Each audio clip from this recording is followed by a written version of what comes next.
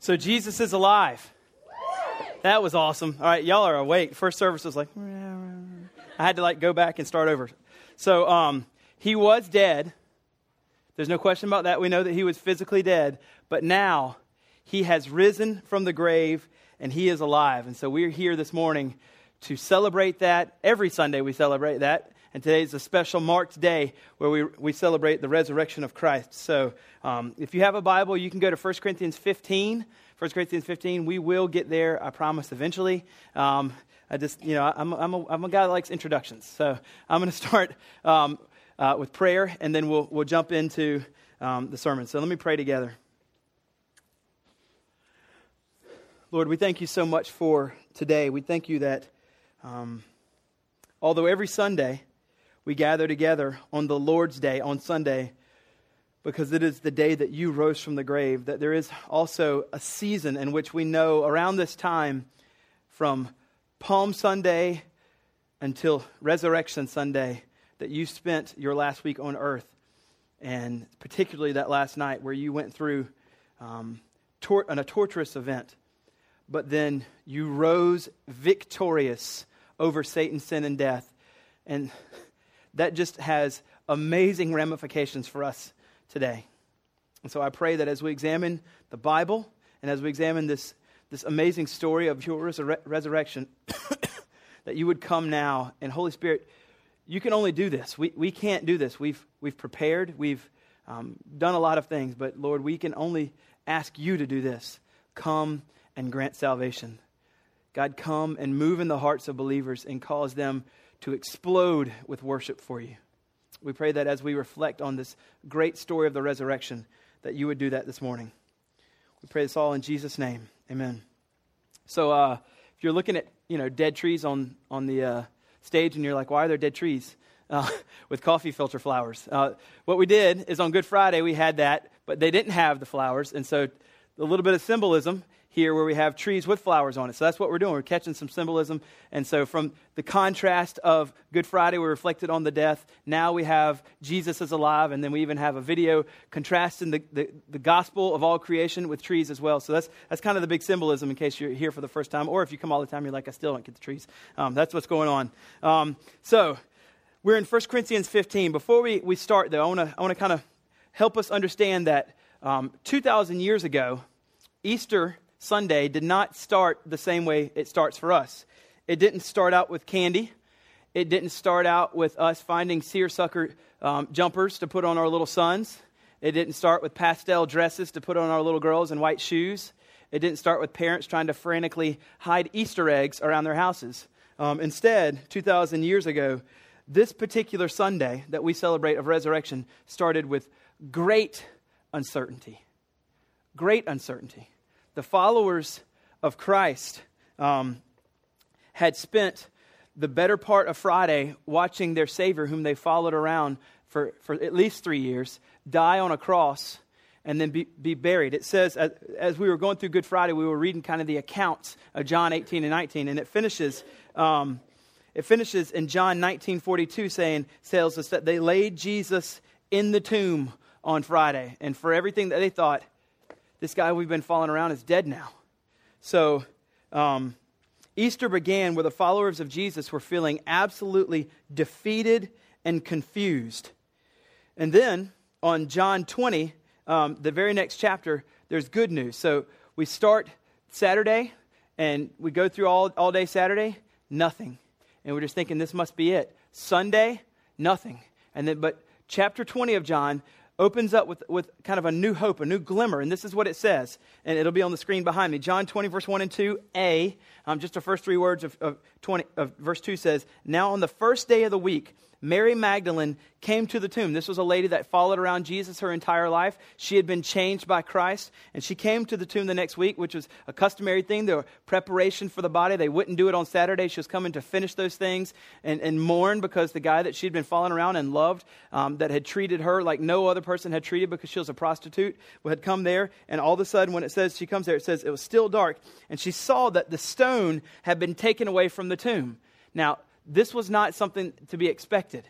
We know that it's not something to be expected because of the next three words. So she ran. not running if this is an expectation that something as normal has happened. So she's come up and she sees a couple things. Number one, the door of this grave is rolled away, and that is a huge deal. Automatic first thought, somebody's taken his body. We don't know what's going on, but somebody's taken his body. And we know that this is an unexpected thing, and this is a huge deal to her because Mary starts sprinting. She turns into Usain Bolt and is headed back to the people, and she's like, I got to tell everybody, something's not right. We at least got to find his body and give him the proper burial. Something's big has happened. Now, if we look at the same story in Luke 24, when you get to verse 6, there's a huge verse there that gives us a little insight, and we don't have tons of time because I also have to get into 1 Corinthians 15. But what happens is they find out that Jesus isn't here. No one took him. But what has happened, the most unexpected thing, is that this man has actually been raised from the dead and is alive now.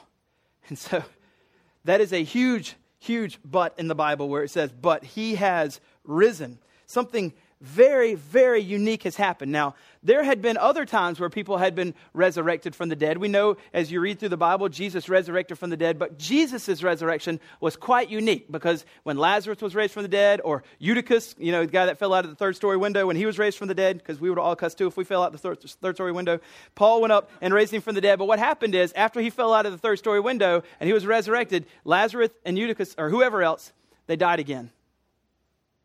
But Jesus' resurrection is quite unique. When he was resurrected, he never died again. And he still is alive right now. When we say Jesus is alive, we're not just kind of saying he resurrected from the dead, but he died again. No, that one resurrection, he is alive now forever. So his resurrection is quite unique. And because he's never died again, it has massive implications for us that a man who is God, who resurrected from the dead and has never died again, when we look at those historical facts, and I'm going to show us some historical facts just in case those are things you never heard before. When we look at that, we say, this is an amazing story. This has got to mean something for me. This doesn't just mean this is a neat story that I hear, and whenever the Christians get together, they talk about it. And it's like, that's all good. So we need to have Easter bunnies and eggs. That's not what the point that they're trying to point us. These gospel writers certainly didn't know anything about Peter Cottontail. They weren't trying to point us to Easter. They were trying to say the fact that this man died and rose again has huge implications for everyone that's alive ever. And so the resurrection actually has profound meaning for us today. So what I want us to start thinking about then is, okay, if that's really true, if Jesus came back alive and never died again, what I want you to see here is that it actually has profound meaning on us today. Profound meaning. Let me quote a great theologian and also Grammy Award winner and Christian rapper by the name of Lecrae. He says this: if he's truly raised to life, then this news should change your life. If he's truly raised to life, then this news should change your life. And by his grace, you can put your... No, I won't do it. So anyway, I love that song. My son loves it. And like every time we get in the car, he's like, play it again, Dad. Like 20 minutes, I've heard it at least 7 times.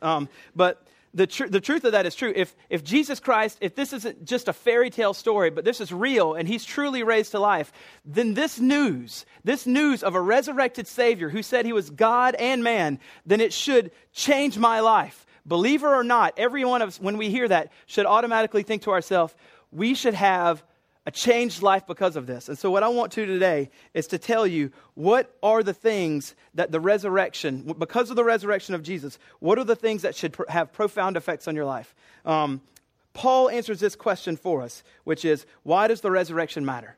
Why is this such a unique story, not just for those guys back then, but for me as well? So what I want you to see today here is what are the benefits of, or what were the enemies that were defeated at the resurrection, and what are these things for us today? We're going to get to that first, but as I promised, we're going to be in 1 Corinthians 15, and I want to get us into Paul's line of thinking, so we're going to eventually start at 50, but what I want you to do is just track with me until we get to 50. We're going to do 50 verses really fast. Paul starts this chapter in 1 Corinthians 15 with what's known as the gospel. The gospel just means good news.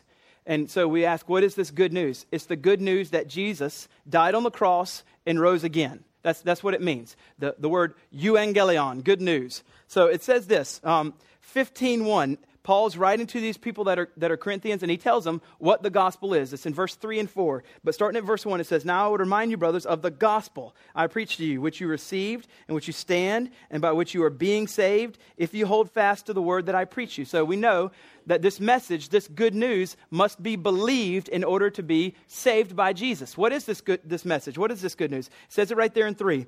"For I delivered to you as of first importance what I also received," what I believed. And here it is. "Christ died for our sins in accordance with the Scriptures." We're going to talk about this in just a second, but we all can recognize that we are sinners.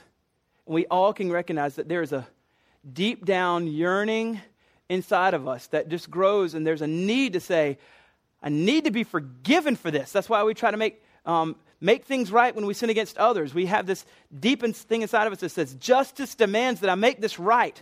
Christ died for our sins. And then it says this, in accordance with the Scriptures, because it had been said in the Old Testament it was going to happen, that he was buried and that he was raised on the third day in accordance with the Scriptures. And so that's the gospel. That is the good news. This is the message of the saving message for Christians, is that Jesus Christ died for us. Now, for those of you that might be a little bit skeptical about the fact that this is a real historical fact, I don't think, it sounds a little crazy. This man didn't really raise from the dead. That doesn't happen. Let's look at the historical facts that are going to be laid out for us here. And I'll help you see why this isn't just something they made up. It says in verse 5, after this, that he appeared to Cephas, that's Peter, then to the 12. So he appeared to the 12 disciples. Then he appeared to more than 500 brothers in this resurrection time, because he eventually ascended to heaven. So he was there for a little bit of time on earth, and he appeared to 500 people. Most of them are still alive. As Paul was writing this letter to the Corinth, he's saying most of them are still alive right now as I'm writing this, though some have fallen asleep, meaning that they've died. So this is what we're hearing here. We know that this is an actual true statement that Jesus really rose from the dead, because when it happens, you've got 512, and then another guy, James 13, 513 people walking around saying, yes, I've seen him. I know that he died. I was aware of that. I saw the dead body. I was part of experiencing or knowing that he was dead. We went there, he wasn't there. And now, here he is. He looks different. There's a resurrected body, but he's alive now. Now, 500 people is quite a bit. This isn't just one or two people making this up. We have recorded history here that 500 people said that they saw this. And here's the kicker, okay? Saying this meant death. Saying this meant persecution. So they're not just saying it just to try to perpetuate a story they think is neat. In order to say this, they are saying, yes, I saw it. He was resurrected. Therefore, now I know that persecution is going to come to me. So you don't do that unless these things are true. So now we're seeing here that this is true. Now, whether you want to do something with that, we're going to talk about what it means. But for those that might be skeptics, which is good, we want to answer your questions. But this is true. We know that more than 500 people are walking around saying, he is alive. He was dead, and now he's alive. And we're willing to say that even if it means that we're going to die. And certainly, many of those that followed Christ did die. And so that gives us strong evidence that this man actually really died, as it says in accordance with the Scriptures, and that he was raised. And so since this is true, that this man actually was raised from the dead, which none of us has ever seen, but if this is true, then the fact that that happened and he never died again, when we look at that, we have to ask the question, that's a big deal. That's not just a random, fairy tale. I need to understand how that has profound effects upon me as a person in 2013, or any person, Christian or non. I need to know what are the profound effects of that onto me. And that's what I want to do today. So after that, we get to verse 12. Verse 12 through verse 34, Paul kind of in this little section says, basically, if Jesus didn't really raise from the dead, which he did, but if he didn't really raise from the dead, then life is basically just meaningless. And he says in verse 32, eat, drink, and marry, for tomorrow we may die. If Jesus didn't really resurrect from the dead, the most logical thing you can do is just have a huge party for the rest of your life.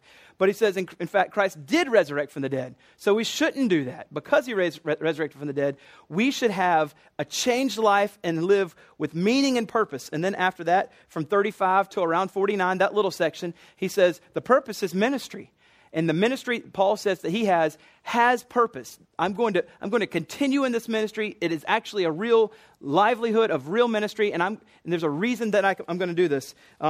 Because he is resurrected from the dead, it is worth it to live this life as a Christian. And we know that from 2 Corinthians 5, everybody that's in Christ, if you're a believer, you're now a minister. A minister isn't just a guy that stands up here and talks through the Bible and puts on a microphone on Sundays. Everybody that's a Christian, 2 Corinthians 5 says, you are now, everyone, a minister of reconciliation, a servant of reconciliation. You go and you tell people how to be reconciled back to God.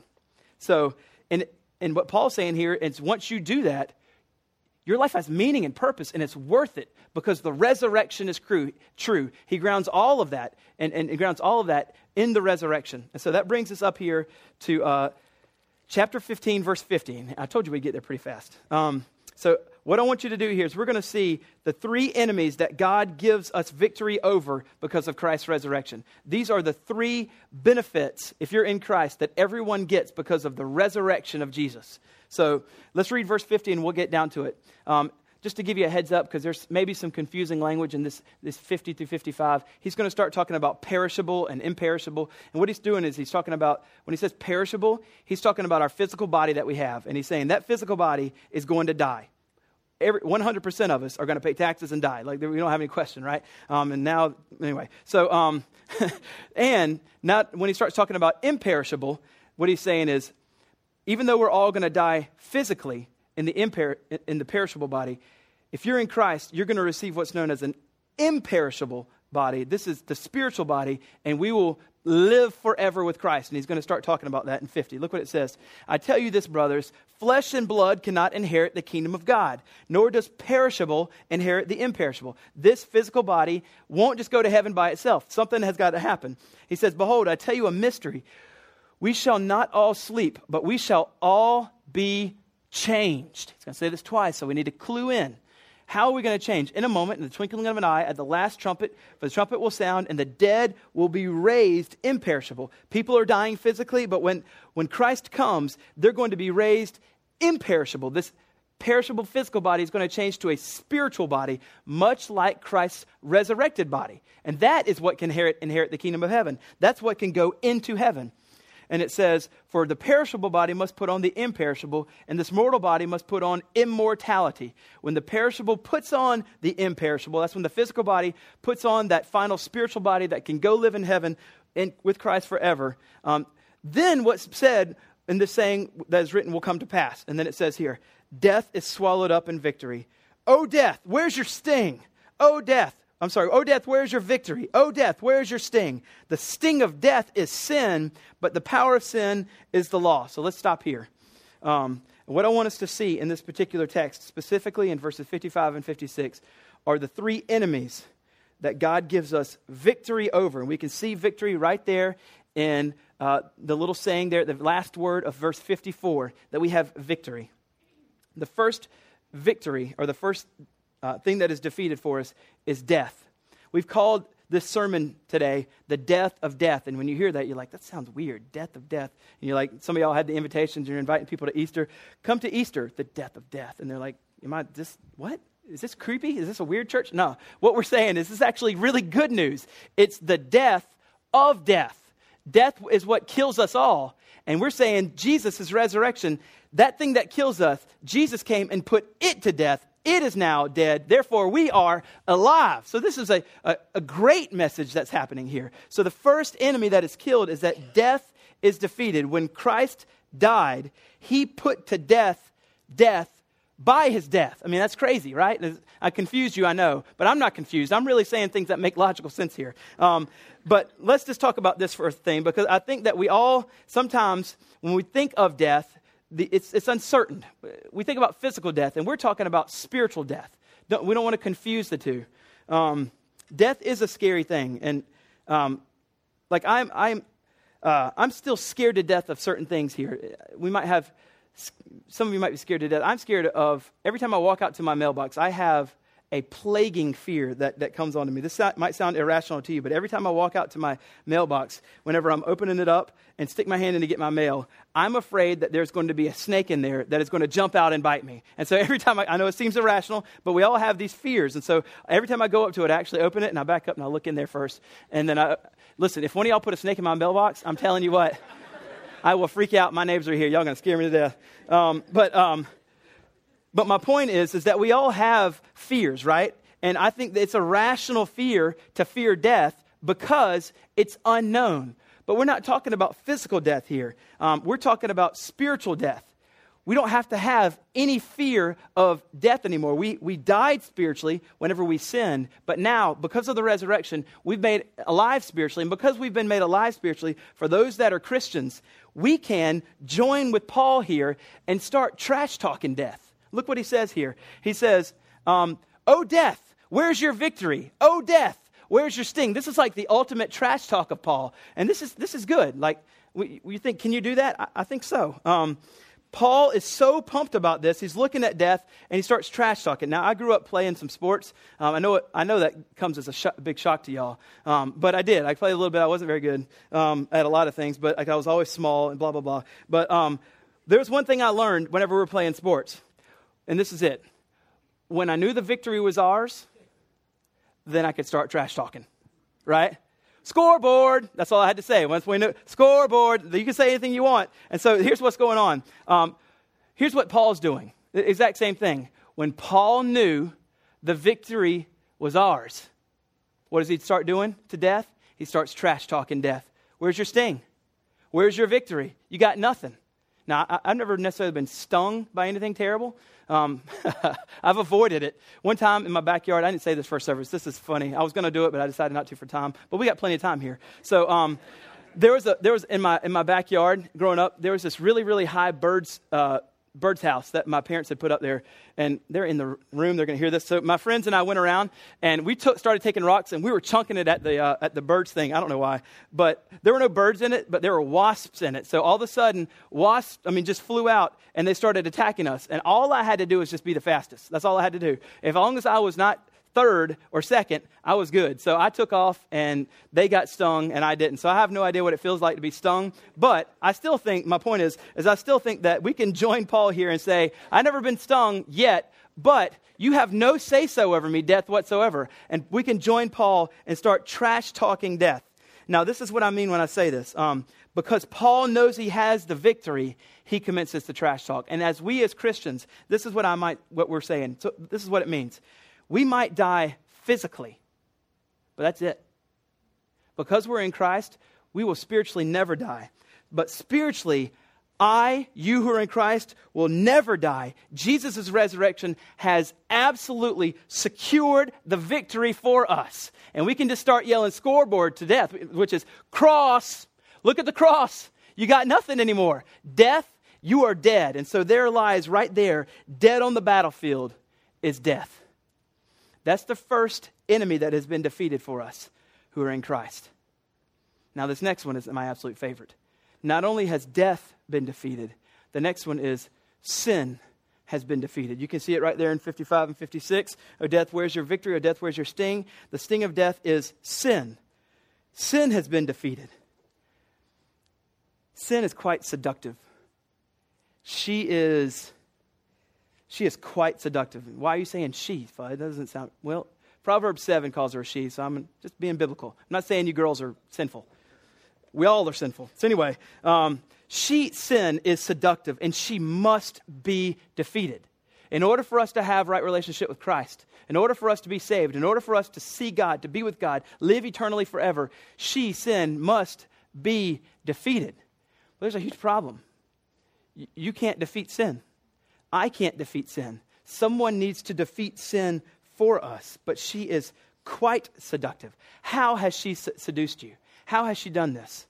Let me give you an illustration, and let me just preface my illustration with the fact that this was in a less sanctified time in my life. So whenever I was in college, I went to two different colleges. One was USC, one was Charleston Southern. And I transferred from USC to go to Charleston Southern to be in ministry. And so when I transferred, it was because God had started really calling me into holiness. And so at that particular point, God blessed that. I met my wife the very first day. I moved to Charleston Southern and wooed her. And within 2 months we were dating, and then we got married. But anyway, back to the other part, where when I was in college, I was a believer, but at this particular time, I hadn't been called into ministry, and there was just some craziness in my life. And so this was maybe a less sanctified time in my life. So one day we thought it would be hilarious. We all got into this big SUV. We're all in the back seat. We had darkened windows on the side, me and a few other guys, and we had we had water guns, and I don't mean these little squirt things. I mean like those big backpack bazooka things that you can buy that cost like, $80 at Walmart. So when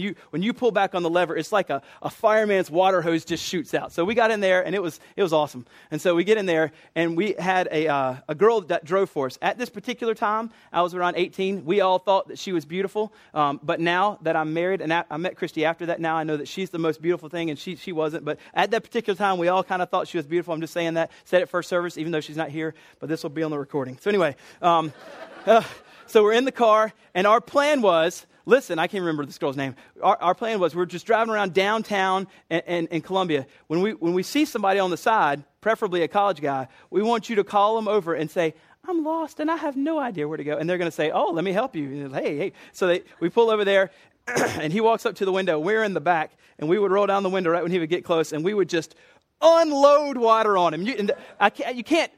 Words can't describe the look on their face as they were flooded with water. Now listen, this is not sanctified behavior, all right? You don't do this. But my point is this. My whole point is this. How seductive of sin? In that particular instance, it was the pretty face that pulled them in and led to their destruction, which we gave. And the whole same thing is with sin. Sin is dressed up like a pretty face and pulls us in, and she seduces us, and then afterwards, we're left ruined. Sin is quite seductive, always dressed up to be far more alluring and pretty than what it actually is. And afterwards, we realize this was a lie. This was a wretched lie, and I was seduced. And when she came in, whenever she seduced you and she came in, when we realize it's a lie, what did she do to you? What happened to you and I after we gave in to the seduction of this lie of sin? What happened? What happened is what Romans 6:23 says. For the wages of sin, what we've earned, rightly earned when we sin, the wages of sin is death. We die spiritually. We earn it. It's rightfully given to us. Sin kills us. And so that's why this is my favorite one of all of them, because it's the death of sin. The enemy of sin against us and all her allurements and all her seduction that she has been drawing us in, Christ's defeat of sin guarantees forgiveness of sins for his children. So, meaning for us here on earth, when she tries to seduce us, and even if she does while we're still on earth, we are completely forgiven of our sin. And that complete forgiveness doesn't draw our hearts to do more sin. Instead, because we're forgiven, we're so thankful, we want to live now more holy. We want to sin less. We want to live in a more honoring way for Christ. So one of the great things about the fact that sin is dead, is that we are completely forgiven. The resurrection of Jesus has secured for us complete forgiveness of all of our sin. All of our past sin, all of our present sin, and all of our future sin. All of it has been forgiven. But here's another thing that I think is remarkable about sin being defeated. Because we all live in this, if you're a believer, especially, you're going to know what I'm saying.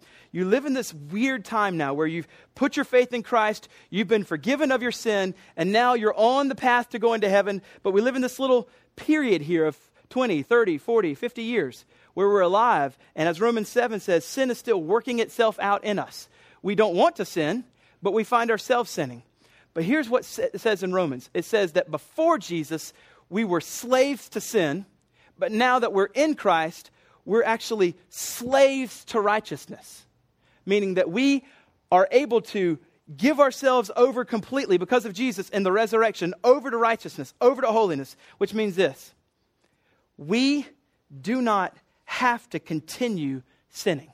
Because sin has been defeated, we don't have to continue sinning. Now, I'm not arguing that we're going to be perfect. not arguing for perfectionism this side of heaven. I'm saying because God himself, the Holy Spirit, now resides in us and we've been forgiven of our sin, we can obey the verses that tell us to put to death the deeds or the sins of the body. I don't want to minimize those verses just because we won't reach perfection now. We certainly can. Unbelievers cannot. Unbelievers that are not in Christ will continue to be slaves to sin. They haven't been saved. But we, although we still will have sin working itself out in us, can actively see sin be put to death. This is why I love this. That is huge good news for me. If you struggle with this, I hate sinning. I hate it. I'm so tired of it. I can't wait to finally be in heaven. What can you even conceive? When we're in heaven, there'll be a day when there's no impure thoughts. There's no wrong motives. Somebody does something, you're like, yeah, well, like that will not happen. We won't be like, yeah, but we'll be so rejoicing. There's a moment when we're finally in heaven and forever where all we do is live 100% holy and righteous because of Christ in us. I can't wait to that. That's what's this huge benefit of the fact that sin is defeated. We won't reach perfection, but sin has been defeated in your life and you are completely forgiven right now and you can see sin be put to death in your life right now. This is remarkable. And so now, not only does death lie dead on the battlefield, the resurrection has also put to death sin for us. Now this third one, this might be a little interesting for you, for some of you, but I want to make sure that we all see this. The third enemy that has been defeated because of Christ's resurrection is religion. It says it here in 56, the sting of death is sin, and the power of sin is the law. And I'm taking this word law, and I'm helping us see that it's religion that has been defeated. And I want to make sure we understand religion, because we hear the word religion, we can just think religion. There's a whole bunch of religions, and you're saying God just killed a bunch of religions? What? That's not what I'm talking about. When I'm using the word religion, I'm saying law-keeping. I'm saying that what has been defeated is the idea or the concept that we need to believe that good works are what saves us. Good works don't save you. They cannot save you. And the resurrection shows us that good works doesn't save us. There is no great big cosmic God scale where he just looks at all your good works and all your bad works and puts them as like, as long as your good outweighs your bad, you're fine. That's not at all. He's put to death that idea, and he's saying, anytime you think that you are earning favor with God because of good works, you need to repent of your good works. You need to repent of your good works to think that they save you. Religion has been put to death. And here's why you need to repent of your good works. Because they're not good. They're not good works. What? How is that possible, Fudd? That doesn't even make sense. I did a good thing, and I know that's good. Let me explain to you what I mean. Romans 3:12 says this, all turn aside, no one does good, not one. So what is good? And this is the only good work there is, and it can only be done by Christians. You can do something moral in our society, but anything that's not done for the glory of Jesus is sin. No matter what the outward act was, the motive was for the glory of me, and therefore it's not good. And so there is no cosmic scale because all of it would just be bad. And so we need to repent of the idea that we think that we can do enough things that we're finally going to have favor with God. The resurrection blows this whole idea out of the water. It says the resurrection turns the Christian from law-keeping, from religion, from thinking that good work saves, over to gospel-believing. Let's make sure you hear that. The resurrection turns the hearts of people from law-abiding, which I'm not saying the law is bad, we'll talk about it in a second, over to gospel-believing. In other words, I don't have to do good works because Christ has already done everything for me on the cross. I need to believe that he lived the life that I should have lived, and all of his righteousness given to me, and all the punishment I should have gotten for my sin was put on him on the cross, and now all I have is right standing with God. And that is procured, is secured, that is grasped by anyone in this room by believing in Christ. That's it. believe in Jesus, that he died for you, confess your sin, and you are saved, and you live forever with him. This is the gospel. This is the good news. It changes us from law-keeping to gospel believing, believing that Jesus did it. No longer does self-righteousness and moral attainment and good works rule our heart, but instead a deep, abiding trust in the work of Christ rules our heart. The resurrection turns us from trying to earn God's love by good deeds to freely accepting God's love as a gift through faith in Christ Jesus.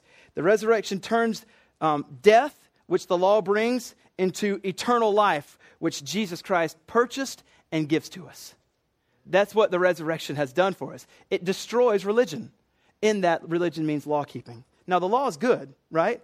As believers, whenever we're living in this weird zone I talked about where I don't want to sin, we look to the law and we say, law, what does God want from me?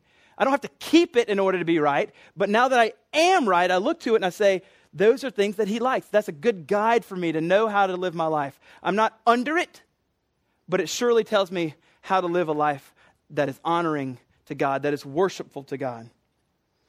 So, lastly, we see dead on the battlefield, our warrior Jesus Christ killing death, sin, and religion.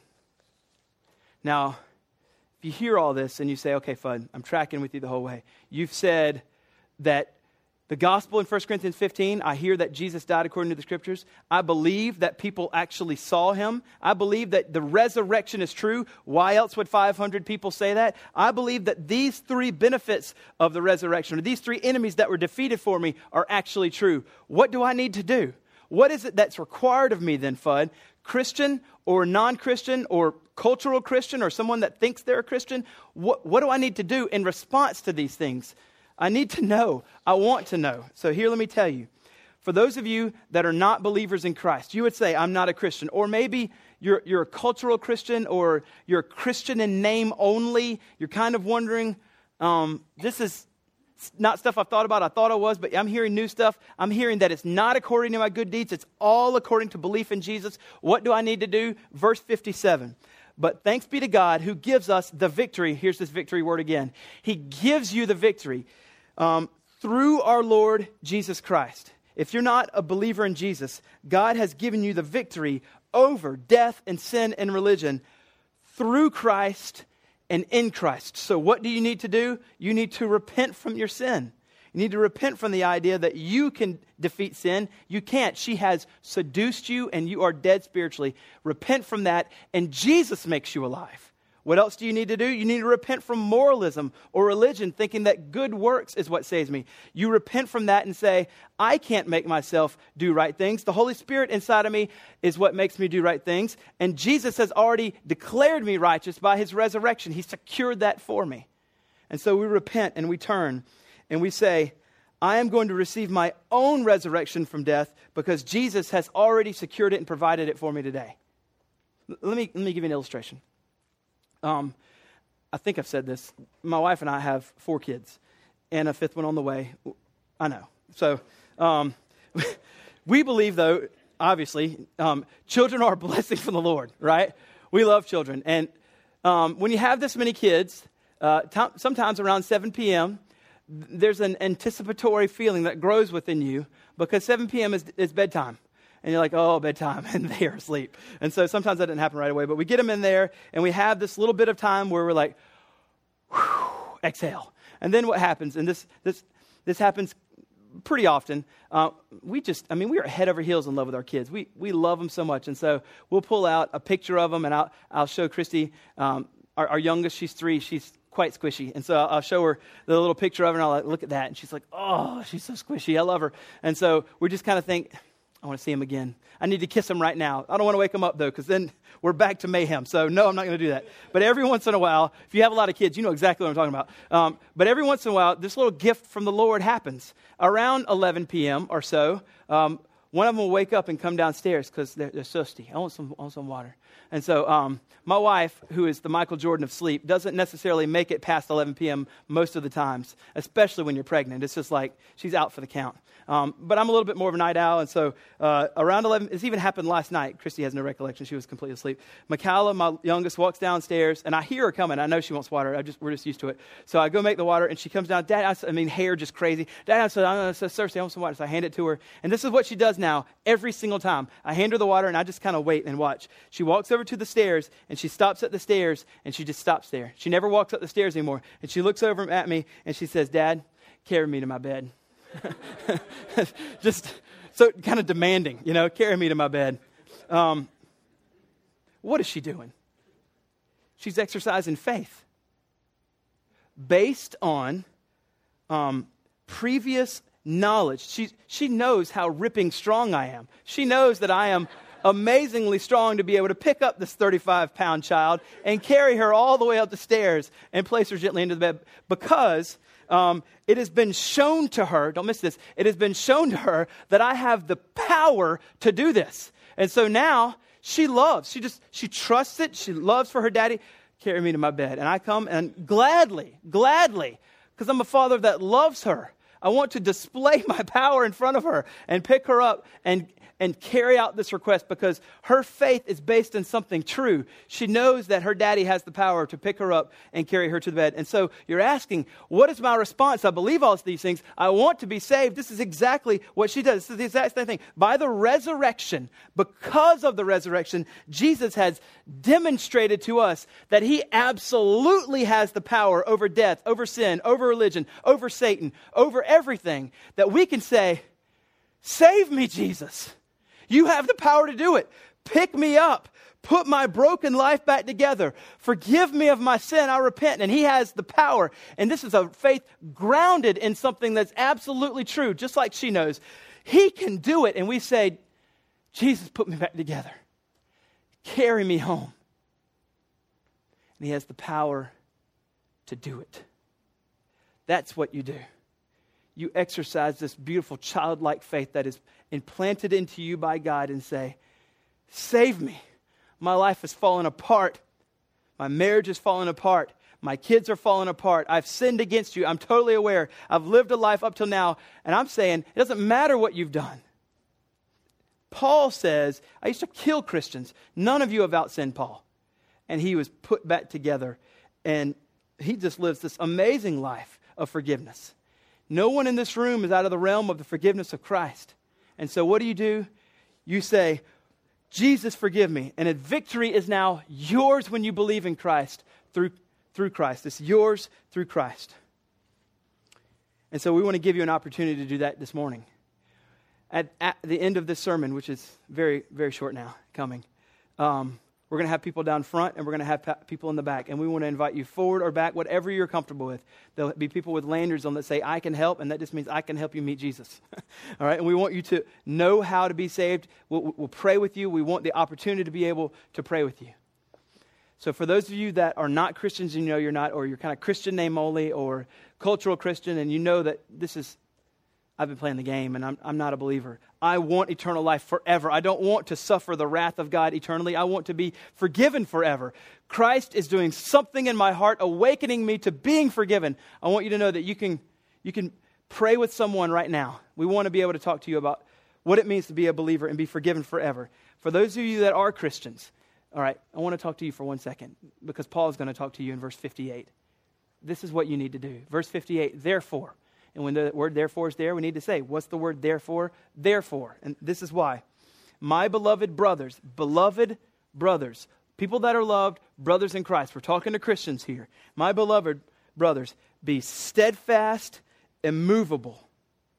The first thing that Christians need to do is be steadfast and immovable, all the way back to 15, 1 through 4, in your belief in the gospel. Stand firm, just like he says in verse 2. The first thing that Christians need to do is continue to believe the fact that religion and sin and death has been defeated for you. And you keep reminding yourself that. Be steadfast and immovable, grounded in this good news of the gospel that you are completely forgiven in Christ and 100% righteous because of his death, burial, and resurrection. The resurrection has secured that for you. And the second thing that you need to do is right there. Always abounding in the work of the Lord. Sometimes this is a convicting verse, right, for Christians. Christians, when you look at your life, is your life categorized by these words? Are you always abounding in the work of the Lord? More than likely, half of us at least would say, no. That's not to condemn you. That's to wake us up. There is therefore no condemnation for those who are in Christ Jesus. When we hear this, this is meant to encourage us now. I want to abound in the work of the Lord. I want to be immovable. I want to be grounded in this great gospel. And now, because of that, go do and abound the work of the Lord. I don't abound in the work of the Lord in order to have a right standing, because I have the right standing, and that is secure and that will never change. Now I want to go abound in the work of the Lord. So Christian, the resurrection, the enemies of Satan, death, religion, sin, lying dead on the battlefield that Jesus has defeated for us,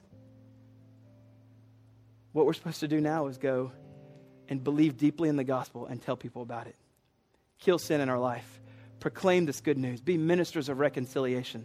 Abound in the work of the Lord. And Paul, in this chapter 15, grounds all of these truths in the resurrection, the day we're celebrating today.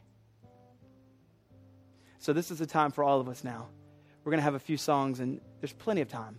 The Holy Spirit's moving, hopefully, in your hearts. And I want you to know you have plenty of time, and you don't need to feel awkward. Christians, if you hear those things, I'm not grounded and I'm not abounding, we'll pray with you. We'd love the opportunity to pray for you.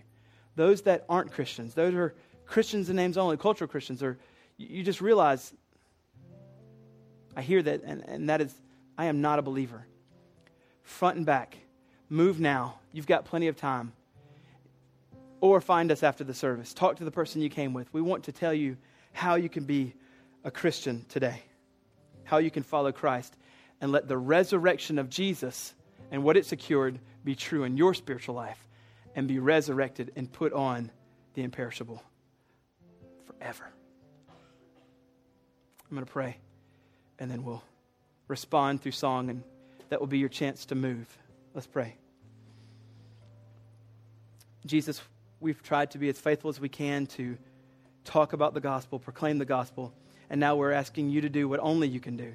We cannot cause salvation, Lord. You bring it about. So I pray, Holy Spirit, that you are going forward right now in the hearts of every single person here, and whatever is happening in their heart, that they would be obedient to the Spirit's leading. If they know that they're not a believer and they know they want to be a Christian, Lord, bring them forward, bring them to the back. Let us have an opportunity to pray with them and tell them how they can become a Christian, how they can put their faith in Christ. If Jesus Christ was truly raised to life, then this news should change our life.